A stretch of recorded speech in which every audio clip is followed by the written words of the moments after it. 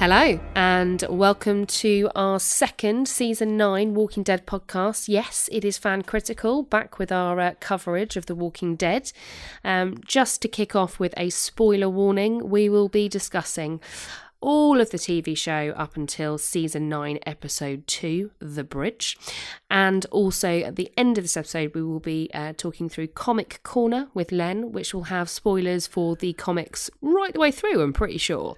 So if you don't want those spoilers, there'll be a little musical interlude just before, and we'll give you a heads up. Switch off at that point, and we won't spoil anything fun for you. So, tonight I am Emma, your host, as always, for Walking Dead. Unfortunately, no John today. Couldn't bear it after The Bridge, just couldn't get over it. Yeah. Shall we say? Yeah. Yeah, great pun that. Good. But I am joined, as ever, by our comic genius, Len. Hey, how's it going? This week, there isn't as much comic stuff as I would like, but I'm going to reference a couple of things that I think we're missing out on, and a couple of things I think they're moving around, so it'll be quite interesting. Awesome. Should be good fun. So, as I said, episode 2 of season 9, The Bridge, directed by Daisy von Scherler-Meyer. Oh, good name. Yep, great name. It's got four names in it, if you include the Von. Let's include the Von. Yeah, 4 names. Great.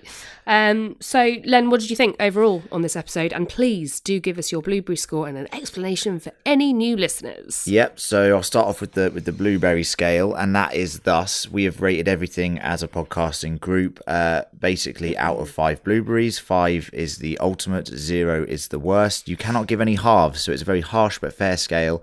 It means you don't get any of these, 3.25s, you can't do that. 3.25? Some people do that. Far too precise. So you have to just nail down an exact score, and that's why it's difficult. So I'll do that in a second after I've explained what I think about the episode. I am surprised that season 9 has started off so well. Because I just think they've had so many problems with consistent quality over the past couple of seasons. I mean, you forgive a TV show if it has like 4 amazing episodes or 4 very good episodes in a row and then has a dip for 1 episode and then it's back again. The Walking Dead seemed to follow a structure which was good episode, okay episode, good episode, bad episode, bad episode. It was never very consistent. Quite erratic. Yeah, very erratic in terms of quality, very erratic in terms of dialogue and directing styles. They always try and do something quite arty, with front montages of people, voiceover, narration. They go through everything like that. This felt consistent. It felt like the first episode and the second episode were talking to each other, and they were written by the same people, which is, for the show, I have to say, something that I haven't experienced since back in like season 4. Maybe season 5 at a push, but actually, you're right. So this feels to me like a good start for season 9. The Bridge, obviously, I don't think it's as good as the premiere episode, but it had one of my favourite things I've ever seen in the show, which was amazing. It also had one of the cringiest things I've ever seen in the show. That's amazing. And I'm going to give it a 3 blueberry this week. I gave the premiere 4. I'm giving this one a 3. I think that's a fair score for this episode because it was just solid. It was a solid episode, and I think, I don't know what to do if there's a good episode next week. Well, it might have to be a 5, mate. Mightn't it? It's never happened, but it could happen. Man Len.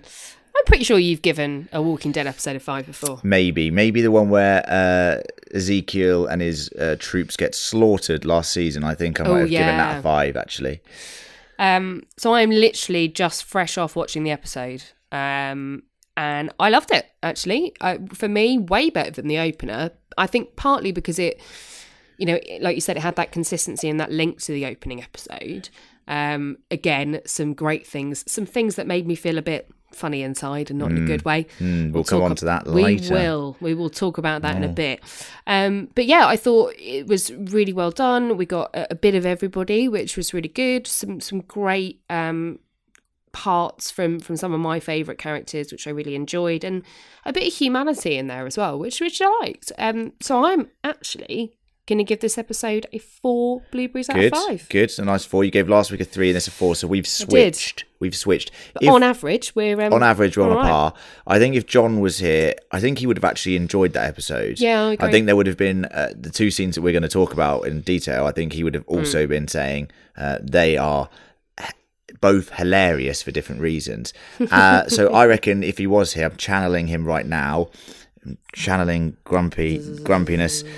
3 from John. It's a 3. I concur. I think he would have given it a 3. That is, thanks, John. So yeah, I think overall strong start for the season, and very much better than last season. Much better than last season. Before. I don't know. We can't judge Angela Kang at this point as a showrunner. I will. She's doing well. I'll say she's doing well at this point. I'd like to see at least the first 8 episodes to judge where the show is going. Obviously there's some monumental events happening in the next 6 episodes, so I'll judge her at the end of that. But all I can say at this point is well done, good start, better than Gimple, already better than Gimple. And I'm not saying that in a bad way, because Gimple started off quite well as well. Yep.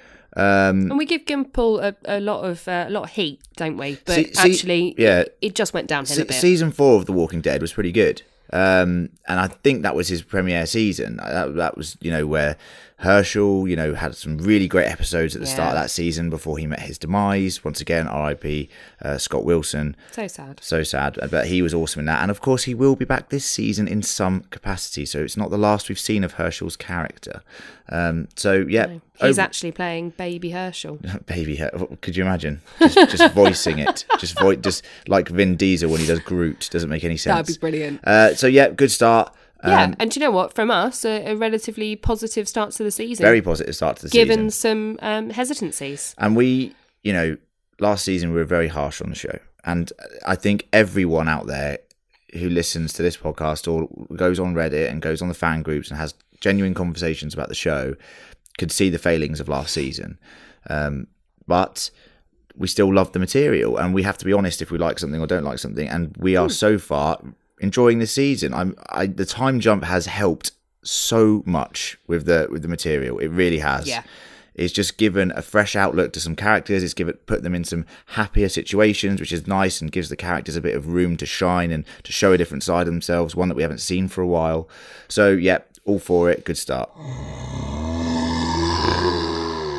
Sorry to interrupt your listening, but it is time for the advert section. Thank you for tuning in again for episode 2, or for the first time, if this is your first time here at Fan Critical for our Walking Dead coverage. This isn't all we do. We have been covering a number of things lately. We're going to be doing, and apologies for the delay, our Venom review in the next couple of weeks. Unfortunately, real life schedules have precluded us from getting there so far. It's been very tricky. It's been very tricky because we've got a lot of content coming out this month. But that's good for you guys. So not only will we be doing our Walking Dead coverage every week, and that'll be with you on Monday nights, we're also going to be doing our coverage of Pet Sematary this week, both from a novel and the original film perspective in advance of the new remake, shall we say. And of course, that's on our Castle Rock Critical channel. So we publish everything on the Fan Critical channel, but if you just want anything related to Castle Rock and Stephen King, please do subscribe to Castle Rock Critical. Also, any podcast app, Stitcher, Spotify, TuneIn, all of it. And if you are into Stephen King, we have also recently done our coverage of Cujo. Hilarious. An absolute masterpiece of a film, it's quite Halloween, frankly. People. It's very close to Halloween. Get watching your horror films. If you want one that is genuinely hilarious... Cujo's the man. Cujo's the dog, for a start. Oh, sorry, yeah. Yeah, it's hilarious. Just watch it. We had a very, very fun time watching it and covering it as a group. So. And speaking of Halloween, you never guess what's coming up next. It's going to be our coverage of the new Halloween film. Hopefully that one will reset the timeline of Halloween and will just be a good Halloween film. We haven't seen one for such a long time, since Halloween 2, so... Accurate, I'll say. Yeah. Accurate. So that's what we've got coming up next. But there's loads of historical content on our Fan Critical channel. And if you do enjoy our content, subscribe. It'll get automatically downloaded to your phone or whatever device you use to listen to podcasts. And leave us a review. We love them. Yeah. Good, bad, ugly, glorious, whatever you fancy. Yeah, and we're not asking you to, do the labour on some sort of structure to receive the podcast. We're just giving it to you for free. Yeah. So you don't need to build any bridges.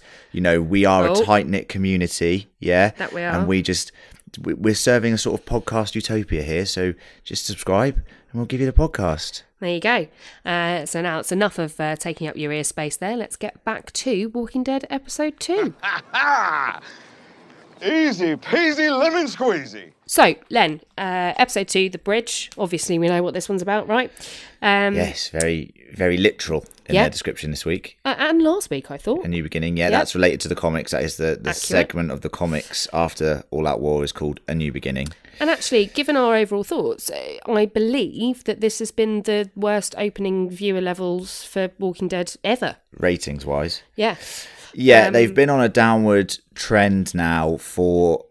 since about ever since the baseball bat fiasco, where they, really hoodwinked the fans, and everyone thought the season finale was going to be, who gets the bat from Negan, and they completely betrayed the trust of the fandom in that season, and a lot of people jumped the shark at that point and were like, "Well, I'm out," because they're just dragging the material out. That was the same season that they had the Glenn dumpster fire situation. Yeah. Which was also, Nicholas tricking the fans. It was unnecessary. Like, you just didn't need to do it. And I kind of felt, and everyone at the time felt, that the reason they did that was to make everyone think that Glenn wasn't going to get the bat, because obviously in the comic he most famously is the one who does. So they were trying to trick us, and it just backfired completely. The social media tirade they had to deal with, they were putting out statements saying, "No, don't worry, he's alive," and all this sort of stuff. Lies. And it just felt very messy, felt very manipulative of them. And that ever since that point, they genuinely have, if you look at the ratings from that point, they've just been going down every single year. But also, you've got to remember, any TV show that's been on for 9 seasons will have a ratings drop. Absolutely. But, good news is it's time to rebuild and get back some of what we were. I think if the show can build on these 2 episodes, I think the ratings will improve. And I also think that a lot of people will be tuning in to see what happens to Rick. Because Maggie. And Maggie. And no matter what, people think about the show, people did tune in for the bat situation as well. They did want to see who who got the bat. Yeah. It's one of those, it could be a television event, the death of Rick Grimes, for example. So yeah, it's going to be huge if he dies. We had this conversation last week. Yeah. Maybe he won't. Maybe he won't, but I'll mention some stuff later that we put on our social channels, and people have made me aware of certain things, and I'm not going to spoil anything for anyone. Save that for Comic Yeah, Corner. I'll save it for a bit later. But So we've jumped forward 6 weeks, and again, another little time jump. Good. I like it. Good. And what's happened in those 6 weeks? Well, Len, first up, I'd like to talk romance. Okay, we're going to start on the romance. We're going to start on the romance, but firstly, I'd like to say my worst moment of this episode. You're going to start with a negative. Under romance, yeah. Okay, yeah, fine. Personal negative. Well, what's going on, Jerry? How's he fallen in love with someone else? I'm devastated. Jerry. Your Jerry? My Jerry. Yeah. My Jerry is having a relationship with some other woman. Have you met Jerry at Walker Stalker? I have. He gave me a cuddle. It was his birthday, Actually, yes. I remember you sending me a photo of that. I have to tell you, Emma, we've told you this last week, me and John did. Giving people money to hug you and kiss you is not all right, okay? So I'm just saying, he actually wasn't your boyfriend. You need to get over that. Yeah, John, fuck this, I quit. Me and John have had serious words. No, but on a serious note, I thought it was quite sweet, actually. After I got over my jealous fury, Jerry, and I don't even know her name. Is she even credited? No, I don't think so. It's just nice to see people getting some semblance of happiness. And we said this last week with Carol and Ezekiel, and we can talk about them later as well. But it's nice to see different sides to these characters. Because, Carol's been through the ringer. Jerry has been pretty consistent, but he had some dark times, last season, All Out War as well, when he was captured, and you thought they were going to execute him in the middle of the road, and then he had his hero moment with Ezekiel. Yeah. So he's been through it as well. So it's nice to see him with a bit of happiness. And he deserves it. Fucking bastard. But yeah, that was the first moment of the episode where I went, oh, for what? Got to be happy for him, Don't be bitter, Emma. Don't be bitter. Let's talk about a bit more romance, shall we? You've mentioned Carol and Ezekiel. Yeah. Quite enjoyed them this episode. Yeah, very sweet, very lovely. I like Ezekiel very much as a character. Carol has shown probably the most character development I can think of on the show. Absolutely. Alongside, Rick, in terms of, progression and different storylines and different emotions and different mindsets, how to deal with the zombie apocalypse and people within them, and to how to build a new society. So for a character that's had so much character development, it's nice to finally see her in a loving relationship. We always thought that maybe Daryl and Carol would be a thing, but I think people quickly figured out that was just a very strong friendship. They're too fraternal, I think, if that makes sense. Like familial. And I've got to say, actually, Corey Payton and Melissa McBride have got fantastic on-screen chemistry. They work really well together. They've got great timing, and actually they look very natural. Like in that last couple of scenes where they're sitting around the campfire. I mean, it's nice to see them, but it does feel weird to me just because I'm used to seeing them. I'm used to seeing them like in different scenarios in the comics. Yeah, well, no, and just upset. I mean, you know, spoiler warning: Carol's not in the comics at this point. She is long gone. But you know, it's just nice to see them happy. It's just weird seeing them happy. And I think part of the reason why actually the kind of whole romance in inverted commas that we see in this episode can be a little bit jarring is because we aren't used to it. We're used to seeing them fighting and bloody and traumatised constantly. But part of this whole, you know, time jumping and community rebuilding is also rebuilding kind of a humanity. And we haven't really had those human relationships where you can relax and enjoy somebody else's company. There's been no relaxing. There's been zero relaxing. Yeah. And I can guarantee you there still will be zero relaxing. So, but it's nice to have a bit of it. Milk it whilst you can, because it is going south very soon. We've got one more romantic interlude to explore, Len. Can we just talk? Can we just get out of the way? Yeah. Okay. So Jadis and Gaby. Yeah. What so the Anne, motherfuck? Call her by her name now. Her name's Anne. I called her Bin Queen in my notes. Bin Queen. So she's moved off one pile of crap and onto another because Gaby, he's getting some now. Gaby's getting a blowjob whilst on watch. Gaby is, and I'm sorry. Well, look, I don't care if he's Episcopalian. I don't want to be. I don't want to like, you know, rule with an iron fist here. But they've just had a serious herd issue from someone on watch who wasn't watching, not doing their job. This is the one time you do need to be vigilant, to be honest with you. Yeah, I mean, the one time you need to be watching, not getting noshed off. By a zombie or Anne/Jadis. So, just to say, I'm not a fan of this new romance. No. They're clearly setting up... I know that I sound negative every week when I say that if someone's in a happy relationship on this show, they're going to die. But I kind of think that's just what is going to happen. It's kind of basically been the run of things all the way through The Walking Dead, right? I think Gaby's on borrowed. I love you. I think he's on borrowed time. I mean... He has to be. I think Anne is an interesting character because she's getting a lot of screen time this season. And... she knows what the helicopter is, and we'll come on to the helicopter in a bit, but she knows what that is. She knows who that's related to. Well, and like she said to Gaby, you know, ask me about my past, but don't ask me to tell you my secrets. Now, you know, there is clearly a very big secret here, which involves a helicopter. Yeah, yes, the helicopter. We'll come on to that. We'll get on to that helicopter. Well, I'm in charge of this show. You are, yeah. And we'll come on to it in a bit. I'm just still thinking about Gaby and her getting together, and it's making me feel weird again. I don't want to watch it. I might throw up on your microphone. Having to watch the episode twice and having to sit through that scene was a struggle. Yeah, I mean, I can understand that. Yeah. I appreciate it. Yeah. Have I missed any romantics? No, that's all of the romantics. But I'd like to talk about some of my favourite things about this episode. Oh, go on. So...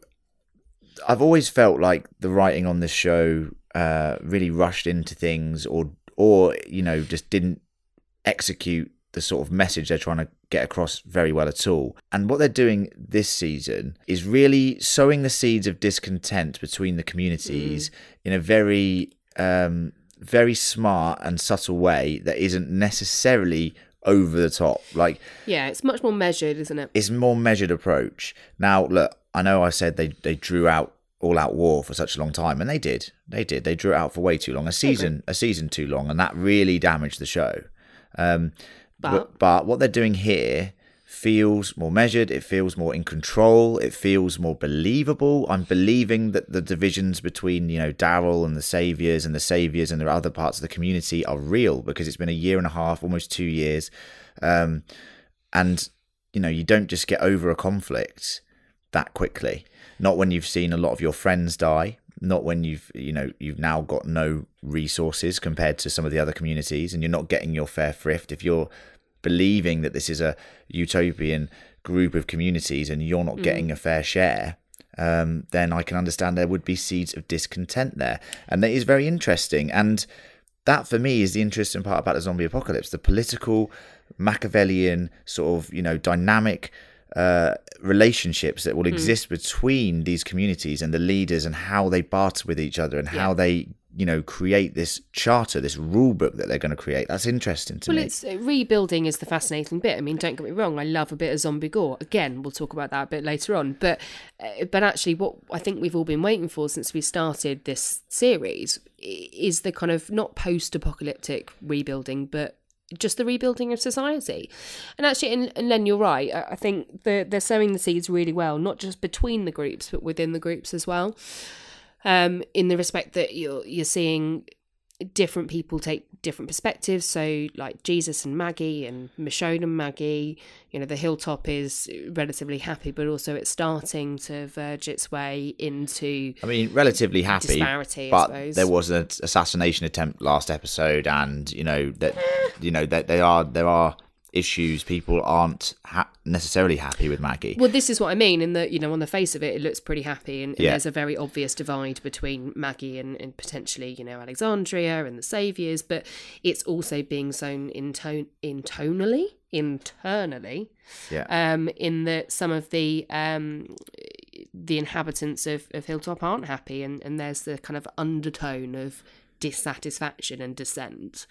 So I think it's very interestingly done, and I hope they do take their time with it, because now's the opportunity where you can, right? Well, yeah, I mean, they're in an interesting position because they've started well, I said, with the 2 episodes, and they're doing it at the right sort of pace. But as far as our understanding is, Rick is going to die within the next 6 episodes. So they have a big thing to build up to there. And you've got to introduce the Whisperers, and you've got to, you know, you've got Negan there as well as another player, so you've got a lot of interesting things that they're going to have to really bring into these next 6 episodes. But I just like seeing all of the ingenious traps that they've come up with to stop the walkers, the herd management, like, you know, the system that they've got in place there. I know it didn't work, but it's also very important, and it relates to the comics, and that's smart, and something that they should have been doing ages ago, and I can't believe they weren't. Like, putting spiked barriers outside your gates is just common sense, because the walkers can't do anything.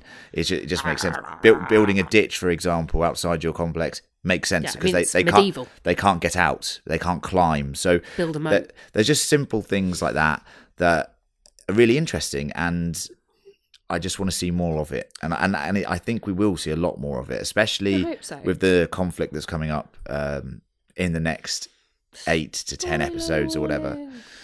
Can we talk about one of my favourite bits of this episode, actually? Yeah. Which was Rick's sort of soliloquy, which bookended this episode, of him talking to Negan.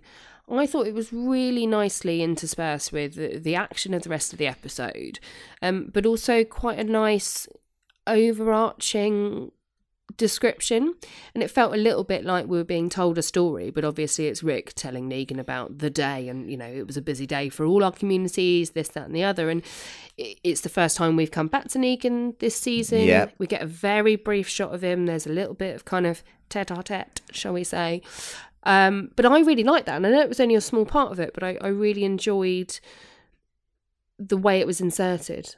Well, maybe not. I wanted a bit more of a unnerving entrance for Negan. I understand the idea of ending the episode, and I do like what Rick is saying in this conversation to Negan, because the interesting thing about it is he's not really saying it to Negan. He's saying it to himself. He's trying to make himself believe that, yeah, this is all good, I'm doing the right thing, and he's just saying it to Negan to sort of not rub it in, but he's actually technically saying it to himself to try and make himself believe this sort of thing, because Negan's right to an extent. Like, things are always going to go wrong. It doesn't matter if you've got a perfect society or anything, because they live in such a hostile world that has a lot of pressures, that things are always going to go south at some point. And let's face it, the show would be very much less interesting if there wasn't anything going on. So, I don't know.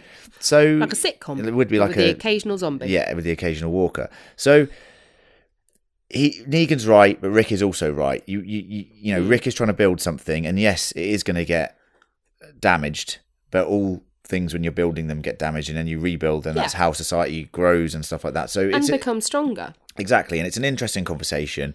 I also like their the comparison between them, and that was one of the things I enjoyed through All Out War was their similarities and those very, very fine differences between their kind of moral stances. A lot of them are very different, but there are crossovers between them 100%. in terms of their personalities, and I like that. They're the yin and the yang, and the thing is that I'll come on to it in Comic Corner because I've got a lot to say on this, but the fact that Rick's leaving the show it robs us of some really, really good stuff that's coming up in the comics, and you get to see these two characters in a different light because Negan, he's been in prison for a short period of time, but 2 years. 2 years, yes, and in the comic, no spoiler, it's longer. The time jump is like 3 years, and then the issues move along at a faster pace. So he's had some time to think about what he's done, and I want to see more of these conversations between Rick and Negan before Rick leaves the show, because I think they just will really, really help anchor this season.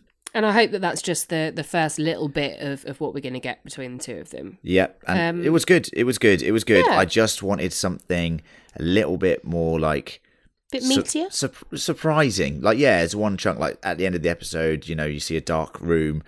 The door opens, Rick walks down the cellar, you're like, what's going on here? Because you just seen Maggie in the same scene do it with Earl. Yeah, well, it was a nice comparison. Yeah, it's a nice comparison, but you just see that, and then you're like, oh, it's Earl again, and then, oh, no, it's Negan, and then, then they can have the conversation. That would have been, for me, a better directing choice, but look, the book ending also works, because, as I said, Rick is trying to convince himself that it's all good. Yeah, I mean, I like a bookend. Yeah, very, very much so. Very much so.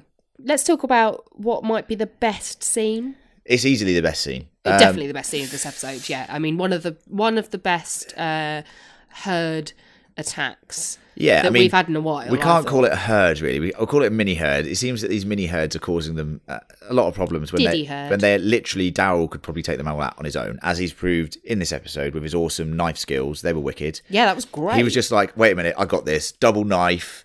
Double bam, triple head kill with a knife. I was like, this is unbelievable. And actually, we were saying in this last episode, it's nice to see him get some scenes back. He's had some dialogue, some super action. Good dialogue, good action from Daryl. And Norman Reedus is spot on, man. And if they're going to make him the main, lead actor of this show, they need to start doing this and segue him into a leadership character with more dialogue. Because last season he had no notable dialogue. He had 4 words. It was awful.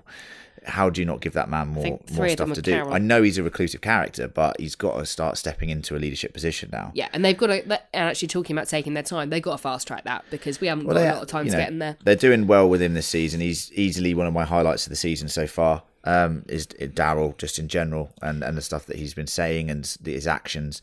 But, the lumber yard scene... This is where I want you to insert a clip of someone going, timber! But it's just nice to see something different. And I'm amazed that they somehow still come up with interesting ways to represent zombie kills and also scenes of peril for our characters. Now, let's talk about Aaron, because obviously he gets his arm crushed by ridiculous, useless saviour number 1 and 2. And this is made even more impactful, kind of because it follows a couple of scenes on from him talking about the baby girl Gracie. Yeah. And how, poo explosion actually is what he talks about. Yeah. But, how wonderful it is to be a Why parent. is he talking about that to Daryl? That just seems like a silly conversation. Daryl will apparently be a good dad. Maybe they're the new pairing. Well, that was the... Darren. That was the... popular theory for a long time. Potential. That Daryl and I thought goes actually, that way. When poor Aaron got his arm crushed by the lumber because of useless saviours number 1 and 2, that he was going to die and ask Daryl to take care of Gracie. Well, that would have been interesting, yeah, and so. that is still completely possible this season, by the way. Yeah. Just because he's survived losing his arm doesn't mean that there's a lot of danger on its way. Correct. That is going to completely decimate these communities. So it's important that to think that Gracie could be a very interesting character for Daryl to get to know. And the good thing about the lumber scene was, one, we got to see Rick be awesome again, walking there with the hatchet and machete. Awesome, just so good. And then very well done. using the logs to crush the zombies. He has a little breath and he hits the rope and the logs go flying out, and I was just like, this is awesome. It was wicked. I mean, Len was here watching me watch that just before we recorded this, and I'm pretty sure I cheered. I mean, the head crushing and just the zombie splatting with that is just brilliant. And actually, even the zombie extra who jumped over that was funny as well. Was great. But that's what I love, B-movie zombie stuff with Yeah. decent effects. Hilarious. And you got to think at this point, right, most of the walkers, and I've always thought this about the show because it's just funny, they've been in the zombie apocalypse now for 6 years, 5 or 6 years at this point. You know, if you turned at the start of the conflict, you would be the most decomposed bag of... You would just fall apart. Like, disgusting. And that's always quite interesting because, like, Fear the Walking Dead, when it first started, those walkers are extremely dangerous because they're just like, they've got the same sort of weight and body mass and you know... They're not decomposed, They're not decomposed in any way, shape or form. So they're very, very strong. Whereas the walkers at this point, you know, should be pretty much falling apart. And so they kind of are. Yeah, they kind of are. So anything that like hits them should just make them explode. And that's what the logs did. Totally decimated those walkers. Like flattened them like anything's business. And that's the thing I've always thought about the walkers. I let it go because I just think like it's a bit silly at this point. But like things like harsh winters would completely affect them. And how the hell are their teeth still able to bite people? Rain. You know, when they should be falling out. But I just let it go. But I like to see these super decomposed walkers. And we are seeing a lot more of them this season because, you know, eventually they will outlive the majority. You know, the humans will win out. And, you know, they do turn, obviously. But, I mean, we know that now. They'll get things in place. They know that, you know. So it's just very interesting. And I love the lumber scene. Well done to the effects crew and well done for the people who thought it up. Very good. Bloody brilliant. And ties into the story. So it's not like just tacked on. It genuinely ties into the story in a way that is effective. No, I really enjoyed that. And I think, you know, if anyone's watched this episode, that's got to be the highlight of the whole thing, quite frankly. If you like your zombie gore stuff, definitely. I'm going to nudge us on to one more thing. Yeah, you go with your thing. One more thing from me, one more thing from Len, I reckon. Yeah. So let's talk about the remaining, shall I say, dissenting saviours and disappearing saviours. Yeah. This is interesting. So we're losing what did they say? Half a dozen people in the last couple of weeks who disappear in the night. Well, I think his name's Alden, isn't it? The charming Brooklyn man. Oh yes, Maggie's love. He says that, you know, there's no reason they'd leave because they've got families. So why are they leaving? And then we also have the scene with who we're going to call Shane lookalike. He looks just like Shane. On the bridge, I thought it was Shane. I can't believe they've cast him. It's bizarre, isn't it? And actually, if you take away from like his upper lip down, the rest of that face is Shane. It's Shane with long hair. It's weird as fuck. So everyone knows who we're talking about. It's the dissenting saviour who forgets to sound the horn, the second horn, which would lead the herd away from the lumberyard. He's obviously fucked up last week. Like you saw Daryl, like, "Hey Justin, clean that off the wall," he said like that, you know. Yeah. And then like you see him this episode have a go at Henry, who is still terrible acting. And homicidal Henry, welcome back. And awful acting. Awesome takedown of Shane alike. His dialogue is just atrocious. I mean, his fault. It's not. He's a kid. It's not his fault. It's very hard to get child actors unless you're Game of Thrones. You've nailed it. Or Stranger Things also nailed it. Well, yeah. And then Shane looking like gets whacked around the back of the head with a saucepan by Daryl. Yeah, that was hilarious. Before he goes wandering off in the night. So he wanders off in the night after, I think, being exiled. I assume being exiled. Or he's walking back to the sanctuary. And he gets jumped. And it seems that he knows who is out there. So that would lead me to suspect it's either the group of saviours that he hasn't seen for a while or someone that he obviously knows quite closely. So there's some interesting things going on there, which might lead on to, I don't know, a breakaway group. They might be maybe going over to the Whisperers. They might be, you know, there's some interesting things that might be going on there. I'm going to pose a thought to you. Len, do you think it could be Dwight? Well, I mean, you'd be a lot more surprised at this point because Dwight has been gone for almost 2 years now, as far as we understand. He was also exiled. So self-exile, really. Yeah, sort of. But I don't think it'll be Dwight. I don't think it will. But we will need to see him again at some point. But I don't think it's him. Okay. Okay. But yeah, anyone listening, write in, let us know who you think it is, because this is where theory time starts. So you can email us at fancriticalpodcast@gmail.com, and we're going to have some social media posts about this and theories about who it could be that has jumped the Shane lookalike and where the Saviour's gone. So we'll post some stuff about that in the next few days. So do let us know your thoughts. Indeed. Len, what did you want to bring up as your last talking point? Maggie. And I have to apologise. I got Earl's name wrong last week because there is a character in the comics called Morton. It's Tammy and Earl, and I think it's Tammy and Morton in the comics. I got confused. It's very easy to get confused sometimes because these things stick close and then they separate. You used both. We'll give you a bit of a leeway on that one. So Earl and Maggie and Tammy still being very good. She's very good. We've got some feedback on Tammy. And the scene between Earl and Maggie and helping her understand that, you know, people have weaknesses, and the fact of alcoholism it was nicely tied into the fact that Herschel was also an alcoholic, which we knew he was battling with very severely with Rick when they first went to the farm. And also, like, you know, we know about it because we saw him Rick finds him in a bar back in season 2, which leads to Rick killing his first human characters in that exchange. So yes, it does. There's a lot of callbacks to Herschel here. So that was really effective for Maggie, obviously, because it was her dad and she misses him very much. And baby Herschel's there, so constantly reminded of her father. So that was a really nice way of making Maggie stray away from the dark side, I'll say, and agree to some rules with Michonne, which is also very interesting and leads us on to this idea of a charter or constitution that will be now built up between these communities. And I've also got to say, on a simpler note, it was really nice to see Maggie back in kind of her roots, training the horse and getting it to what's the word I'm looking for? Like calm for her. Tame the horse, yeah. Taming the horse, that's the one. And just seeing her talk about farming.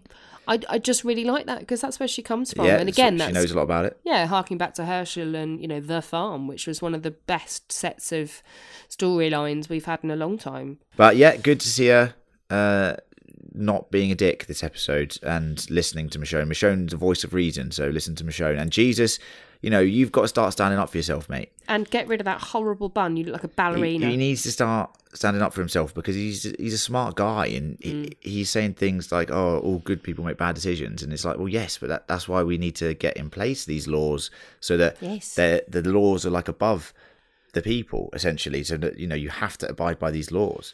So, yeah. We'll good stuff at the Hilltop. We'll see what happens. It's developed fast as well, the Hilltop, and we'll have to mention this. There's loads of buildings out there. Done a really good job. They've done a fantastic job. Smashing. And, you know, Earl's probably behind some of that as the blacksmith. He's, did build those cells, didn't he? He did.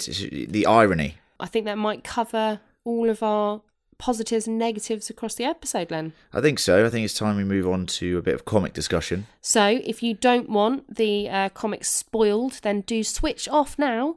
Because we are going to be talking, probably spoiler it for me too because I haven't read them yet, we're going to be talking about the comparisons and the differences between the show and the comics in Comic Corner.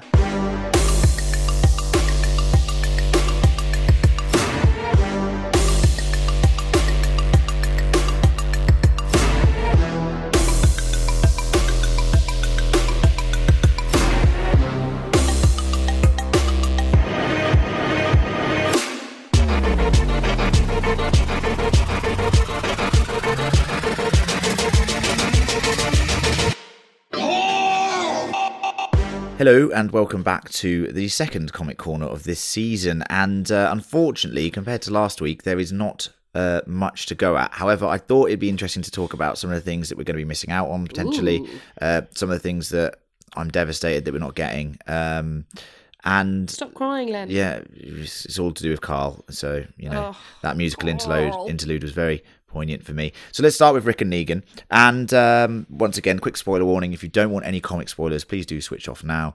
I'm going to say comic spoilers. So that doesn't mean that the show will follow them, by the way, in any way, shape or form, because as I've said, the show is completely deviated by killing off the two most important characters. So it also doesn't mean it's going to be funny spoilers. No. Spoilers from the comics. Yeah, no, just in case. Yeah. So Rick and Negan, good scene between them. And, you know, we're going to be missing out on some amazing exchanges between Rick and Negan that happen over a very long period of time. Yeah. And you really get to see Rick and Negan not become friends, because that's ridiculous, but what they do become is okay with each other. And, you know... do they become almost like allies? They become allies in a way, okay, shape or form. And Rick actually needs Negan for advice, and he goes to him for advice, and he goes to him in times of severe danger. Ooh. And there's an amazing scene, but I don't want to spoil it, so I'm not going to. Where Negan, you know, and Rick have this chat, and there's a very important moment between both of them. So I don't think we're going to be getting that, because I don't think there's going to be enough time for Rick to be able to get to that point with Negan now. No. So that's a shame, because I think it's also extremely important for Jeffrey Dean Morgan's character, Negan. I think he needs to speak to someone like Rick, and he also needs to speak to someone like Carl. And Carl and Negan also have amazing exchanges in the comics. That is how we're first introduced to Negan in the cell. Rick doesn't go and speak to Negan very often. It's actually, and Carl goes behind his father's wishes and goes and speaks to Negan. And Negan has basically been talking to Carl for years. I suppose we got some glimpses of that in season 8, didn't we, with their conversations? Yeah, 100%. But you get this now on a different scale. Like, Carl doesn't like Negan, but he is intrigued by him, and they have these conversations. And Negan likes Carl and tries to impart wisdom, or what he believes his wisdom on Carl. And that leads to a very interesting situation, obviously, when you're thinking about how Rick would see his son going to speak to Negan, someone that he despises at this point. So that's very interesting. Shame we're not going to get it, because obviously Carl gone. Do you think we'll get a replacement though, like a replica of this with another character? The only, like Michonne. Well, the only character that, in terms of being a child, that we could get going down into the cells is Homicidal Henry. Now, I just can't see that happening. I just can't see that happening. So I just don't think we're going to get it. But if you do want any of that stuff, I'm not telling you what's said between them or anything like that. I'm just saying there's some really good stuff in there. Go read the comics. They are brilliant, much darker than the show. And that is saying something, because the show can be pretty dark sometimes. Yeah. I thought we'd talk about the Commonwealth. And I don't know a lot about this, Lem. So not a lot of people do. But you were introduced to it last season, basically. So if you remember the character of Georgie, who went around, and she's even referenced in this episode as writing letters to Maggie and giving like new advice on farming and irrigation systems and like windmills and all of this sort of stuff. Lovely personalised headed paper as well. Very personalised headed paper. And it's not been confirmed in the show yet, but this could be leading us to the next storyline, which follows the Whisperer War, which is that of the Commonwealth. And the Commonwealth is a community that has, I believe they say, 50,000 people in it. Whoa! It's massive. In the comic, it is massive. It spans a state. I didn't even think there were that many people alive. So they have many different... It might be 5,000. Let's go with 50. It's still a lot, but I can't remember off the top of my head, and I've just read these issues. But I'm pretty sure we've got more than 5,000 people across our community, so it must be 50,000. That is true. But they have lots of different communities as well. They're trying to build that sort of thing, but they're on a much more advanced scale. So like a sort of, they're actually forming, they've formed laws. They, and there's a lot of interesting storylines that come along later with that, and we're right in the middle of it now in the comics. So there's a lot going on with it that we don't know which way it's going to go. We're at a very neutral point in this story. We, obviously we assume something is wrong with this community. That Rick is still alive in the comics, is going to have to deal with. So that's interesting. They're definitely teeing that up. Not just that, but there's the helicopter. So yeah, I mean, is there any grounding for this in the comics? No. Because I have so many questions. No grounding for the helicopters so far that we've seen in the comic, but it must be related to Georgie. That's my, and we've said this last season, everyone thinks this is related to Georgie, and the Commonwealth is the helicopter from last season, that's related to Jadis and Anne, because she must be there for a reason as well. And we saw the helicopter just after we first met Georgie, didn't we, last season? Yeah, we saw it the end of that episode. We saw it in an episode with her. We also saw Jadis or Anne's character, living a lie. The trash people were a lie. Yeah. she was living in some sort of IKEA container box thing that was all clean and everything, and she knew to wait for the helicopter and send up a flare. So bit too Nordic living for me. Yeah, so extremely interesting stuff. So the Commonwealth and Georgie. Georgie is not a character in the comics. It's Pamela, who is actually the governor of the Commonwealth. So that word governor, once again. But they could be related, or they could have just changed her name in the show. So Commonwealth, no one knows what's happening with that yet. So no spoilers there. Just big community that Rick does not trust necessarily. So very interesting. Could be season 9, part 2. I think there's no way they're going to get there. I think you might see something. You might get some sort of interaction there, but you're not going to get a big reveal like a proper conflict or anything, or discussions between the leaders. Just because I know the way the show operates, and I know I said they're moving at a good pace this season, but I can't see them getting through a whole new conflict and then getting to the community, unless the Commonwealth come and help them out in some way, shape or form, which is possible. Doesn't happen in the comic, but it is possible. So the next thing I want to talk about is Aaron and Rick. Yeah. And so a lot of people have been saying this on Reddit and Facebook groups and everything, and it's true. Aaron, at this stage, looks just like Rick in the comics. Rick's beard is like, they call him Old Man Rick. We talked about it last week. And Rick doesn't have an arm. So that was my first thought as soon as they were like, we've got to amputate. And for once, Enid, well done. Yeah. But my first thought was, well, if they're not going to do it for Rick, then maybe they're going to do it with Aaron. Yeah, well, they have. So, well, yeah, now they have.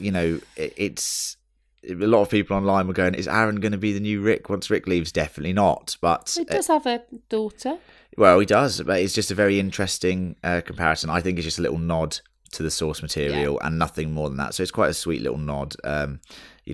I'm glad that Rick kept his arms, because it makes life very difficult for him in the comics. And Robert Kirkman has said multiple times that after Rick loses his arm when he first meets the governor, it's a very shock incident. The governor's all sweet to him, takes him up to his office and chops his arm off. Yeah, that's good.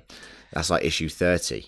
And jeez, is it really? We're on issue like 180 now. So Robert Kirkman was saying that it was so hard to keep Rick alive to this point, because obviously losing your strong arm is quite a lot of suspension of belief. Yeah. So he's had to have a lot of situations where he's got out of, very unbelievably. But he massively regretted that, Robert Kirkman. So it's nice that he went back on that and let him keep his arm this time. Yeah.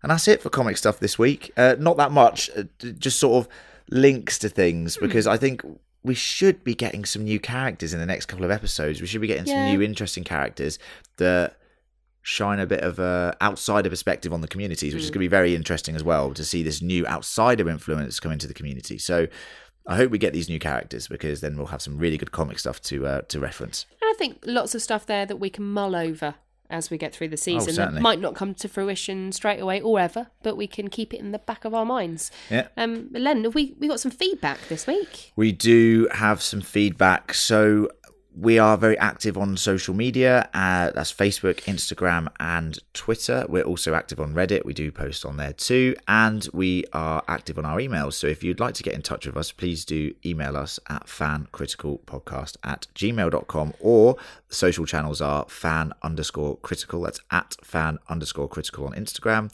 at fancriticalpod on Twitter, and just search Fan Critical on Facebook. You'll see our page with our little 8-bit characters, and we reply to posts on there. So if you want to get in touch with us about anything at all, doesn't have to be Walking Dead, could be Castle Rock, could be movies that we cover, just get in touch with us. We'll always reply to you and give you a shout out on the podcast if we like the theory and stuff like that. Absolutely, we love your feedback. So the first piece of feedback we had was on our Facebook page. It was from Elizabeth Nikolaevich, so said it right, I hope.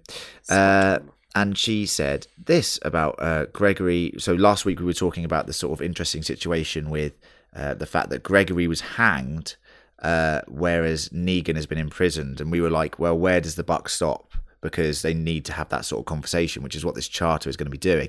And she has said this: I can understand Gregory being hanged because it was treason, but I can understand Negan being imprisoned because it was war. Unless we liken Negan to Hitler in saying that basically he's the ultimate evil, which you could say we know him differently to how the communities know him, because we've got to see some characterization from him. So it's an interesting perspective. It is an interesting perspective, but it's true that, for treason, you are usually is punishable by death. And say if Hitler didn't kill himself in the Second World War, we'd have killed him. Well, he would have been captured and he would have been interrogated and he would have been put on trial, and he probably would have been killed. But he also would have been a prisoner of war, which is a very different sort of thing, because people under war have different rights because they're being forced to do something, or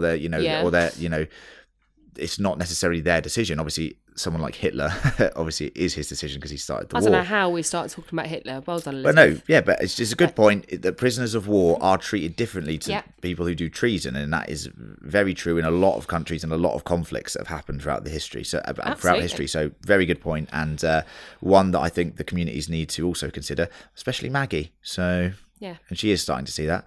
We've also got some feedback from Crystal Ann, who is a very regular listener to our podcast. Yeah. Thank you, Crystal Ann. We appreciate it. Thanks for writing in, everybody. So Crystal Ann says, "Hi guys, just listening to your Walking Dead Season 9 pod. I couldn't figure out Tammy either. Then it hit me. It's Brett Butler from Grace Under Fire." So yes, it is the actress Brett Butler. And that's why she's so good, because we said last week that she... for such not a small part necessarily, but a part that I did never expect it to be decent on this show. When they get these sort of extra characters in, I just always think, they're going to be awful. She does a very good job, and that makes complete sense. So thank you for writing in, Crystal Ann. We really do appreciate it. Sorry we missed that. We do record these quite ad hoc at times. We do research, a lot of research to be fair, but sometimes things slip through the net. That they do. And that's it for this week. I would just like to give a mention out that we did put... we put a post out on Facebook on multiple Walking Dead groups and had over about, 200 comments. Bloody Nora. We were asking the question, how is Rick going to depart the show? Obviously, we can't list all 200 responses, but we do extremely... we really like the interaction that we have on different Facebook groups and the conversations we have on there and different theories that get brought up. There were a couple of things that were brought to light to me via those conversations that I can't say on this podcast because I don't want to spoil anyone as to the destination of Rick in this season. And not necessarily true at all. Could be completely fake. But let's just say... if you want to get involved in those conversations, join your Facebook groups. There's loads of Walking Dead Facebook groups out there, and they're good for conversations, discussions, and theories. Once again, r/Walking Dead on Reddit, or reply to us on any social channels when we post on there, and you can get involved in the conversation. It's good fun, and everyone's always very nice to each other. There's not very much anger. There's all very loving fandom, so it's all good. Great platform, that. And that's it for this week. So that is Season 9, Episode 2. Thank you again for all of your feedback that we've included in this episode and that we haven't had a chance to talk to you guys about. We really appreciate it, and we love your interaction with us. We will be back next week for Episode 3. So do tune in for that. And if you have subscribed, it'll automatically download to your phone when it's ready. Easy. As we mentioned earlier, we will be doing our Pet Sematary coverage later this week. Book and original masterpiece. And there's a remake coming out next year, so that's even more timely right now. Super exciting. And stay tuned in the next few weeks for our Venom review, slightly delayed. And of course... Halloween. That's it from me, Emma, your host, and say goodnight, Len. Good night, everyone. Hopefully next week more comic spoilers and more comic juice and meat to chew on. Fingers crossed. Good night, everybody. See ya.